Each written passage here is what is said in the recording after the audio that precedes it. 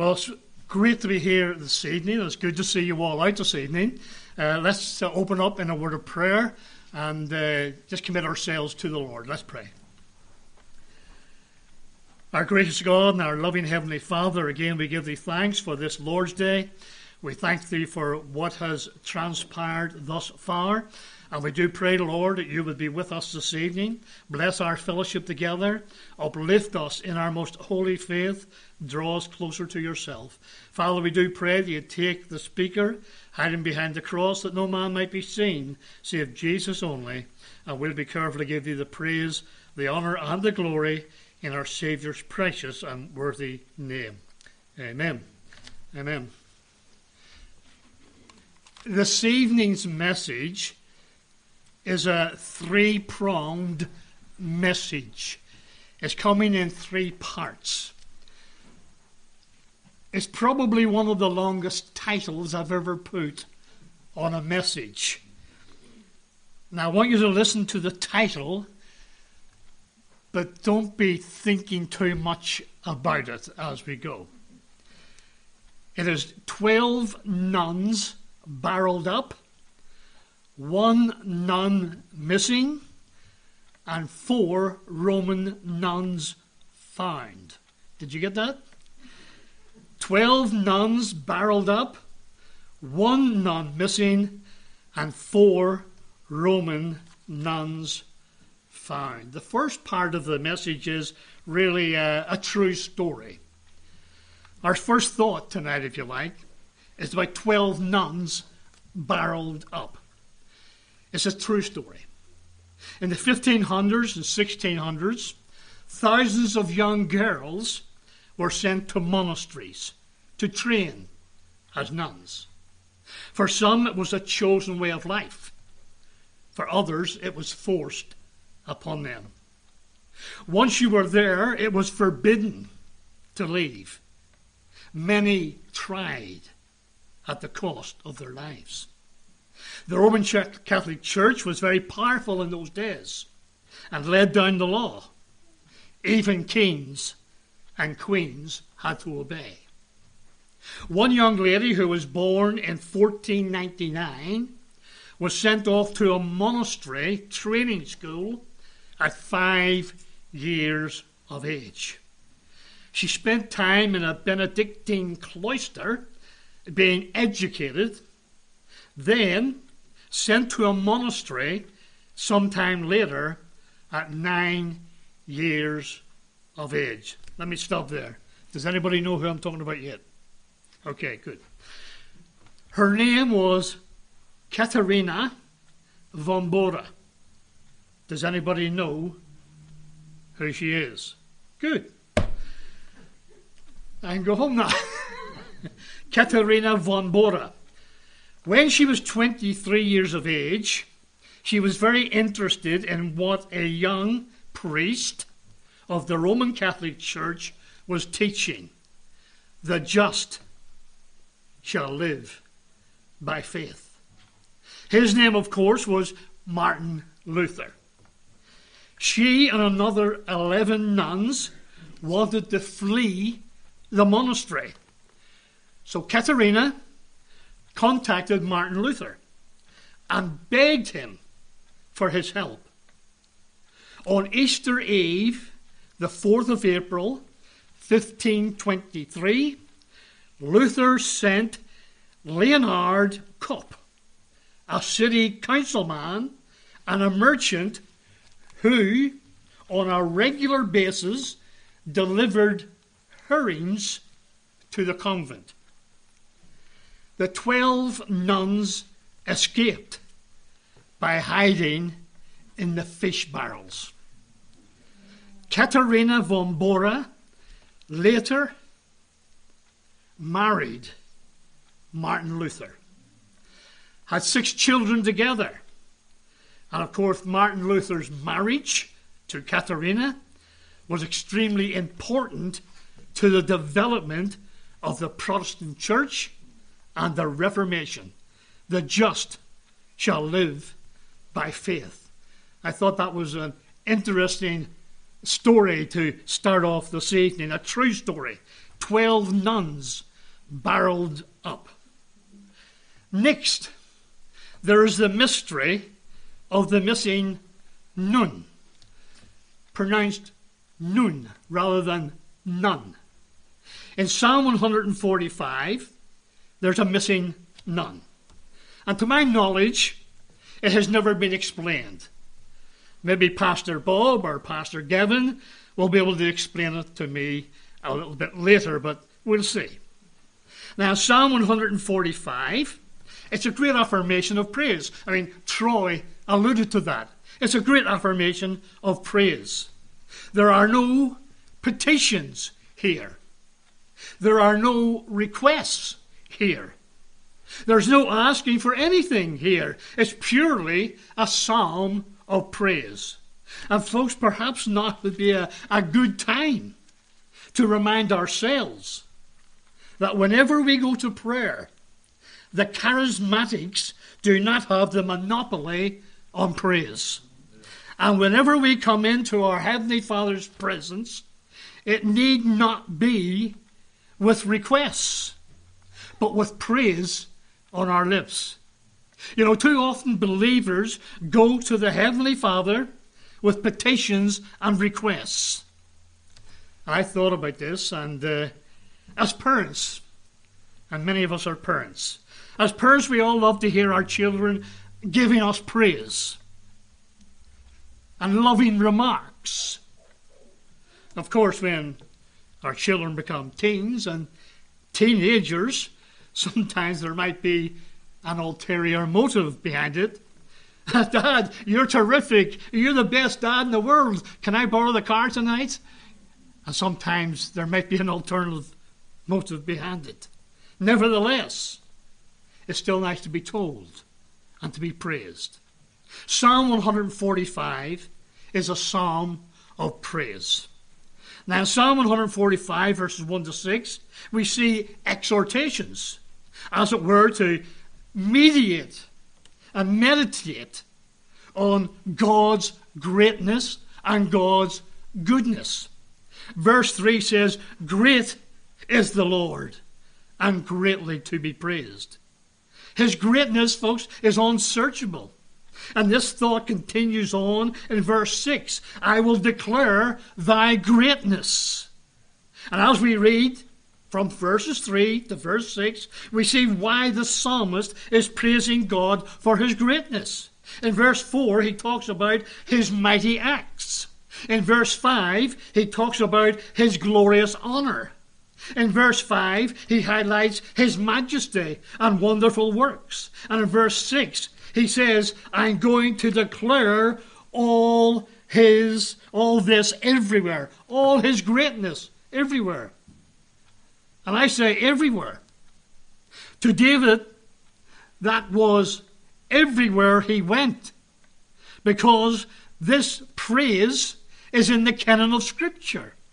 It literally can be found almost everywhere on earth today, the praise of David. And folks, simply put, King David is exalting the name of God above all. Verse 1, "I will extol thee." Verse 1, "I will bless thy name." Verse 2, "Every day will I bless thee." Verse 2, "I will praise thy name." Verse 3, "Great is the Lord." And in verse 4, he goes on to say that different generations will praise his works and his mighty acts. Folks, do we praise God? Do we really praise God enough? We're living in a day when there's coronavirus and there's problems and there's lockdowns and there's different rules and regulations. And sometimes we get to gripe and so forth. But do we really praise God for who he is and what he has done for us? David does not only praise him for who he is, but for what he has done. In verse 5, "I will speak of the glorious honor of thy majesty and of thy wondrous works." And Pastor Gavin's been preaching about how we ought to be out there witnessing to others and how we ought to be out there telling about the wondrous works of our God. And here David is saying exactly the same thing. I will speak of the glorious honor of thy majesty and of thy wondrous works. Can we say we do likewise? Can we say that we, on a daily basis, a weekly basis, a monthly basis, go out and speak of the wondrous works of the majesty on high? From verses 6 to verse 10, David says that he and men and generations will praise his name for his many wondrous acts. And how true this is and was to David. Whenever you think back, and we're not going to go over all the scriptures, but David had much to praise God for. God's greatness in Israel's exodus from Egypt. That's a message on its own. The parting of the Red Sea. The conquest of Canaan. The victory over Goliath, personal. David's escape from King Saul. He had much to give God thanks for. Think back over your life, folks. Think back over how God has worked in it and through you, maybe to reach some other people. David was filled with praise, and every day, because of God's greatness and God's wondrous acts, he says that he was going to tell everyone that he came in touch with. Then we come to verses 11 to 13. And here the emphasis is on the glory of God. Folks, what a beautiful psalm this is. It would do you good, do your heart good, to read it over and over and over again. Get it into your mind. Let it speak to you. Let you be a doer of God's word. May it be that whenever we read, I will extol thee, make it personal. Make it personal. O King, and I will bless thy name forever. Every day will I bless thee, and I will praise thy name forever and ever. Make it personal, that we make it up on a daily basis and bless and glorify our God. What a beautiful psalm this is. And it's here, at last, that we meet, as it were, the missing nun. Or should I say, where did it go? But first of all, look at where David's emphasis is, before we get on to the missing nun. The gloriousness of God's kingdom. Let me read verses 11 through 13 again. They shall speak of the glory of thy kingdom, and talk of thy power, to make known to the sons of men his mighty acts, and the glorious majesty of his kingdom. Thy kingdom is an everlasting kingdom, and thy dominion endures throughout all generations. Folks, kingdoms rise and fall, and has done so since the beginning of time. The Egyptian dynasty, the Babylonian Empire, the Medes and the Persians, the Greek Empire, the Roman Empire, the British Empire, and the so-called superpowers of today, America, Russia, China, and so forth, all come to nothing. All have come, and all has but gone. But his kingdom will endure throughout all generations. It's a glorious kingdom that knows no end. And folks, it may well be, until we are in the eternal kingdom, that we will not know what happened to the missing nun. Now let me explain. I'm certainly not a Hebrew scholar. Far, far from it. So I often have to take the word of reputable scholars. And as I studied this Psalm 145, I understand that each verse starts with a letter of the Hebrew alphabet. Bob, I'm going to put you on the spot here. How many letters are in the Hebrew alphabet? 22. Thank you. I'm glad you knew that. 22 letters in the Hebrew alphabet. But there's only 21 verses in Psalm 145. 22 letters in the Hebrew alphabet, 21 verses in our psalm. So when the translators were translating this psalm into English, It was very easy for them to place the verses as per each letter of the Hebrew alphabet. It's like having a poem in English and each verse starting with the letter of our alphabet. The first verse would be A, the second letter B, then C, and so forth.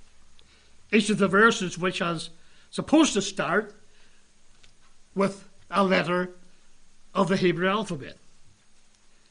Now, either the verse which was supposed to start with the letter Nun is missing, or they just did not put it in there. We don't know why. I've got the Hebrew alphabet in front of me. I'm not going to try to pronounce it all. But you got Alpha, Bits, Gimel, Delta, Hey, Vav, and so on, right down to the 13th letter, and the 13th letter is Nun, N-U-N, but pronounced more like Nun.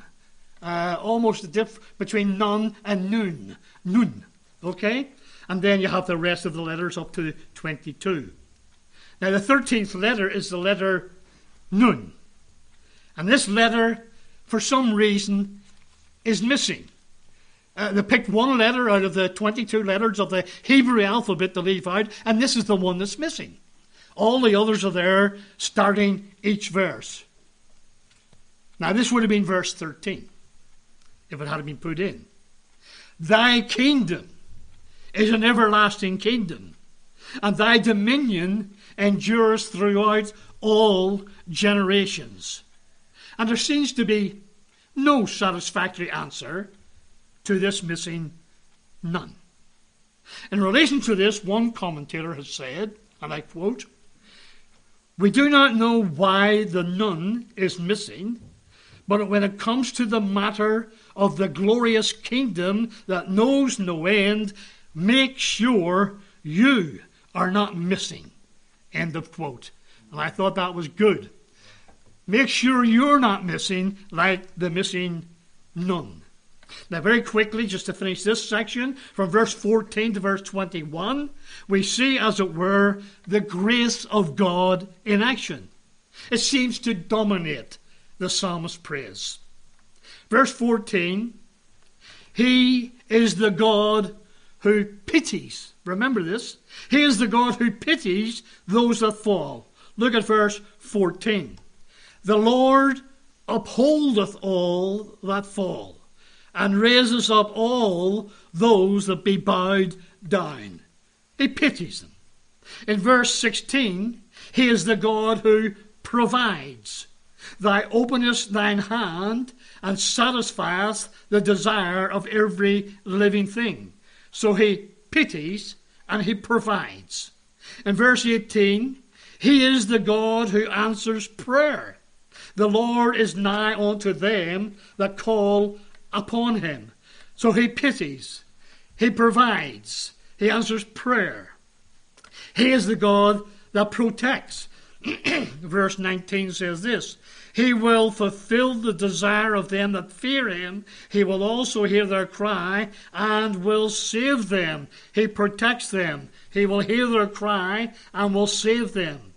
Verse 20, He is the God who punishes and preserves. Verse 20 says, The Lord preserveth all them that love Him, but all the wicked will He destroy. Punishes them. So He is the God that punishes and preserves. Verse 21, He is the God who is praiseworthy. My mouth shall speak the praise of the Lord, and let all flesh bless His holy name forever and ever. His name is praiseworthy. He pities. He provides. He answers prayer. He protects. He punishes. He preserves. And His name is praiseworthy. So what a wonderful psalm this is. A psalm full of praise with one missing Nun. We have seen, as it were, the mystery of the 12 nuns barreled up. We have looked at the case of the missing Nun. Now we shall look at the 4 Roman nuns. Please turn to the book of Romans, and here we will study the 4 nuns. Romans chapter 3, please. Romans chapter 3.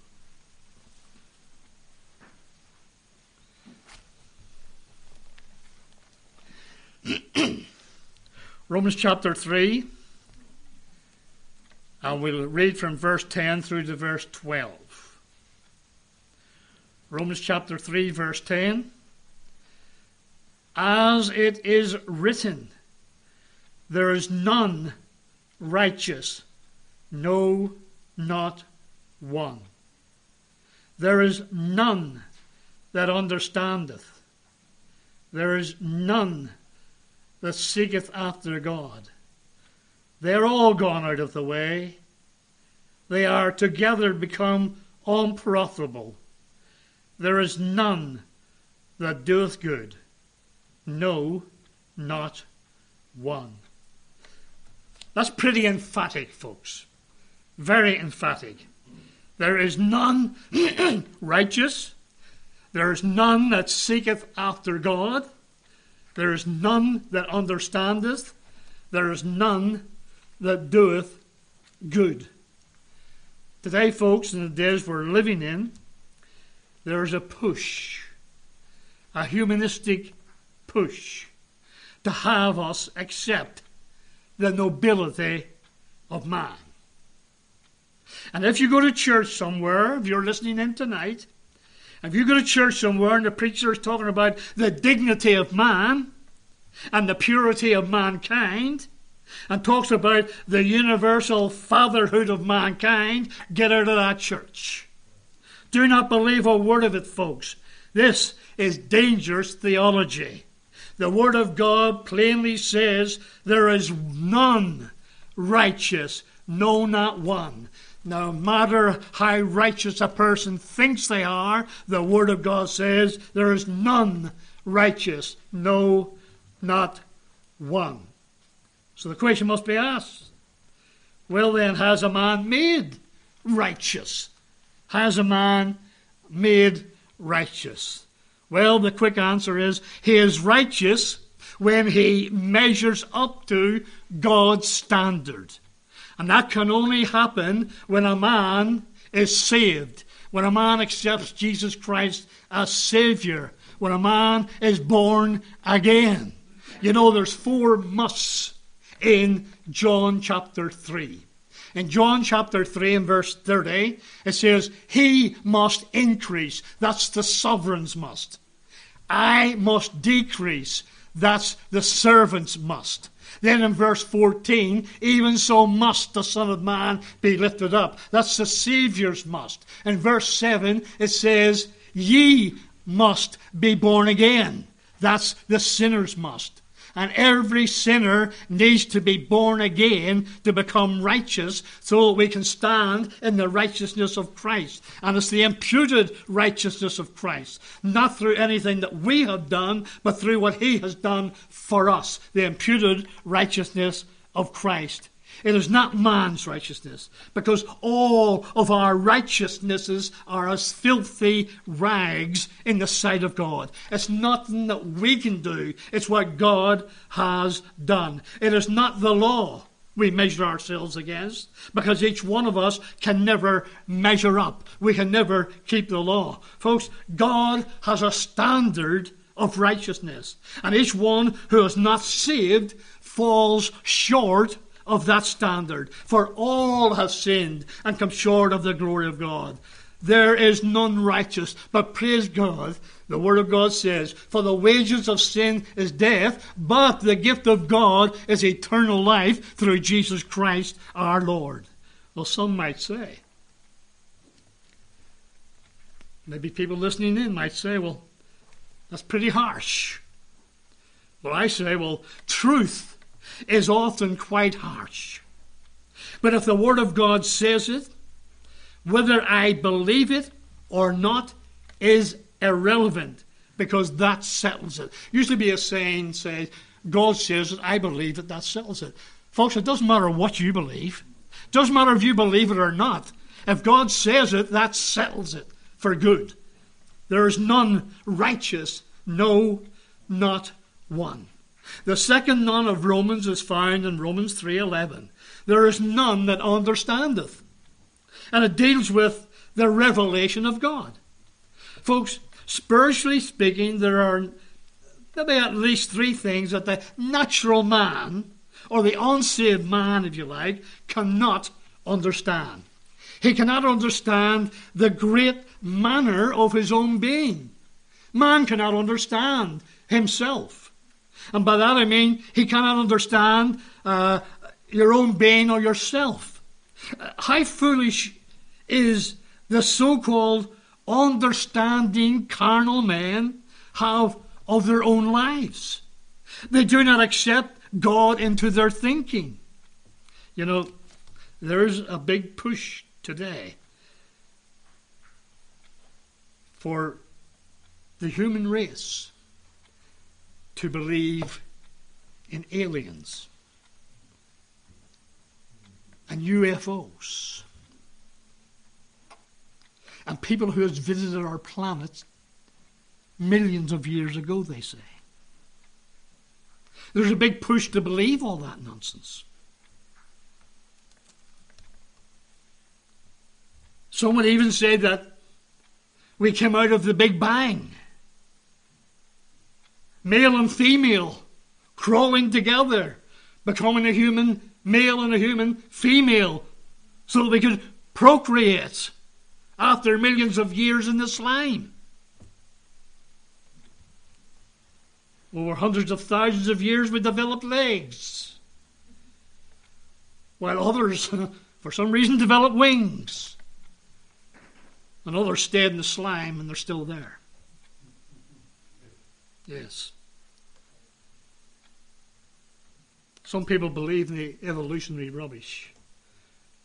Folks, I really don't even want to give it the light of day.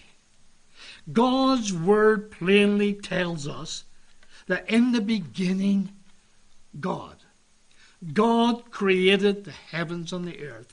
God created man, out of which he made woman. And I have said, how foolish is the thinking of carnal men. The carnal man cannot know himself.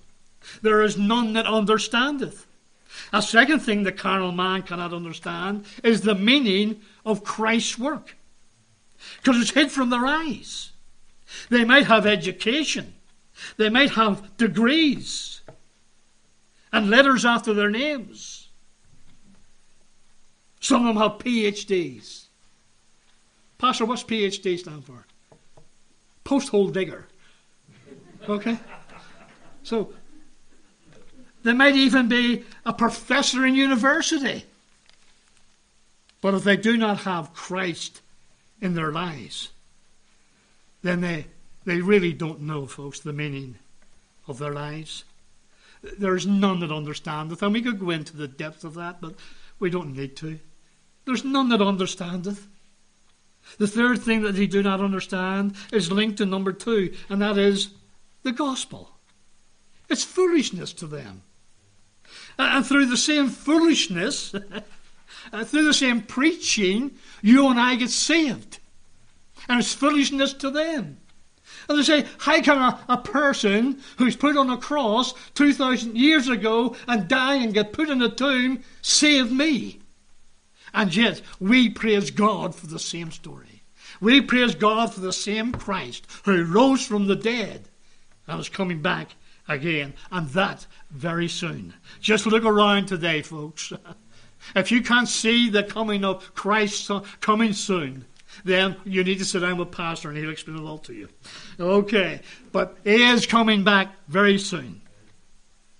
Many a man or a woman who have come to the house of God, they could not understand, but after being convicted of their sin, they repent and they get saved, and they leave that same house of God with a greater understanding of themselves and what God has done for them.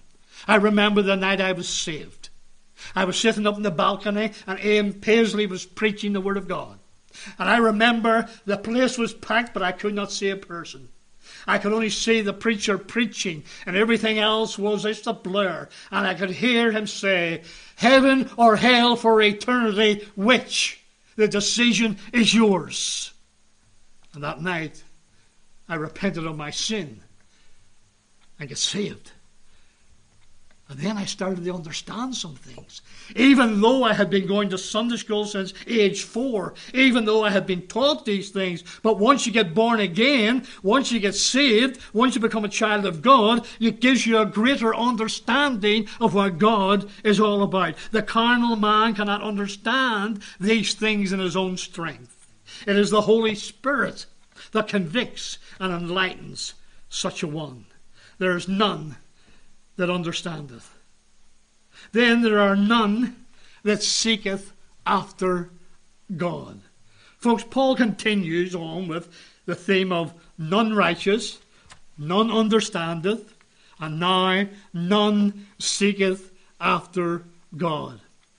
In the beginning, in the Garden of Eden, God and Adam, for a time, enjoyed fellowship together. But when Adam sinned, what did he do? Brother John, what did he do? He hid himself, didn't he? He had to hide. He hid himself from the presence of God. See, none seeketh after God. And folks, from that day, men have been condemned to be born in sin, because we have inherited Adam's sinful, fallen nature. And the natural carnal man does not seek after God. The carnal man, the natural man. Adam hid in the trees. Well, the carnal man might say, but I go to church. You do not seek after God. The carnal man might say again, well, I read the Bible. You do not seek after God. Why would you say that? Well, because the Word of God says it, there is none that seeketh after God. See, none means what? None. There's none that seeketh after God. And folks, whenever I say that, or rather when the Word of God says that, it's talking about seeking in your own strength. Because it's through the prompting of the Holy Spirit we can seek God. You see, Isaiah 55 verse 6 says this: seek ye the Lord. It's almost an oxymoron, if you understand that. Seek ye the Lord. None seeketh after God. Seek ye the Lord while he may be found. Call ye upon him while he is near. And folks, it's the Holy Spirit that leads us and guides us into all truth. So folks, especially those that might be listening in today, either in person or listening in on live stream, whatever, you, in your own unsaved strength, cannot seek after God. But I pray that the Holy Spirit, by his power, will draw you in, as it were, that you might be convinced and you might be convicted that the Word of God is true. That you might be converted to a new life in Christ. Because Christ died for you. There is none righteous. There is none that understandeth. There is none that seeketh after God. And our fourth none is, there is none that doeth good. No, not one. And folks, you might say, well, I know many people who have done good. They've done good works. They've done good deeds. They've done good actions. Yes. And I would agree with you wholeheartedly. But that is not the intent here. It literally means no one can do good to buy their way or to merit their way to heaven. And it does not matter how many good turns you do for other people. If it's in the flesh, it profiteth nothing. See, Martin Luther, believed that the epistle of James was an epistle of straw. Because he came out of a system that was full of works. Full of, you must do this and you must do that to inherit the kingdom and so forth. And James speaks about doing good works.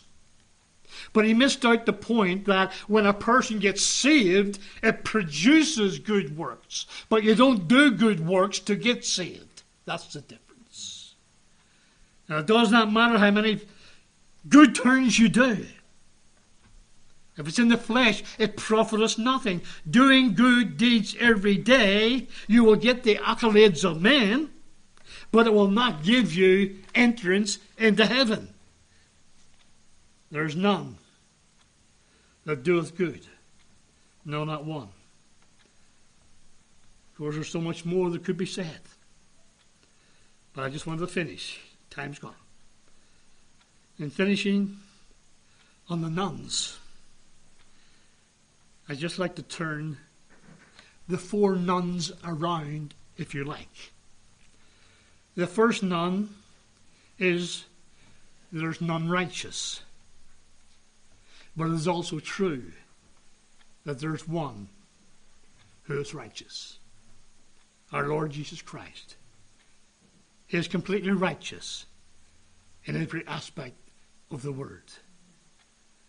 What he said, what he did, everything was righteous about him. The second none was, there's none that understandeth. But here again we can say that our Lord fully understands everything. The third none was, there is none that seeketh after God. But praise God, there's one who sought after God with all his heart, with all his soul, with all his mind, our Lord Jesus Christ. And our fourth none, there's none that doeth good. Our Lord went about doing good. His life was good. What he said and what he did was good. Our Lord fulfilled the blessed man of Psalm 1. He is the one who never walked in the counsel of the ungodly. He is the one who never sat in the seat of the scornful or stood in the way of sinners. He is the one who daily delighted in God's law. And he is the one who went to the cross so that none of us would perish. And so there you have it. 12 nuns barreled up. 1 nun missing. And 4 Roman nuns found. The hymn writer has penned these words. O Christ, in thee my soul hath found, and found in thee alone the peace, the joy I sought so long, the bliss till now unknown. Now none but Christ can satisfy, none other name for me. There's love and life and lasting joy, Lord Jesus, found in thee. I sighed for rest and happiness. I yearned for them, not thee. But while I passed my Saviour by, his love laid hold on me. Now none but Christ can satisfy, none other name for me. There's love and life, lasting joy, Lord Jesus, found in thee. The pleasures lost, I sadly mourned, but never wept for thee, till grace the sightless eyes received, thy loveliness to see. Wonderful words of life. May the Lord bless his word to our hearts. Let's pray. Our gracious God and our loving Heavenly Father, again we just give thee thanks for thy word. We thank thee, Father, that we can look back in history and see how you have worked in the lives of others. We thank thee, Father, for the psalmist who wrote that beautiful psalm of praise. We thank thee, Father, for the book of Romans and the exhortations we have within it. And we do pray, Lord, that as we leave this place, we may have been uplifted in our most holy faith and drawn closer to yourself. We pray now, Lord, that you just bless and undertake in our Saviour's precious and worthy name. Amen. Amen.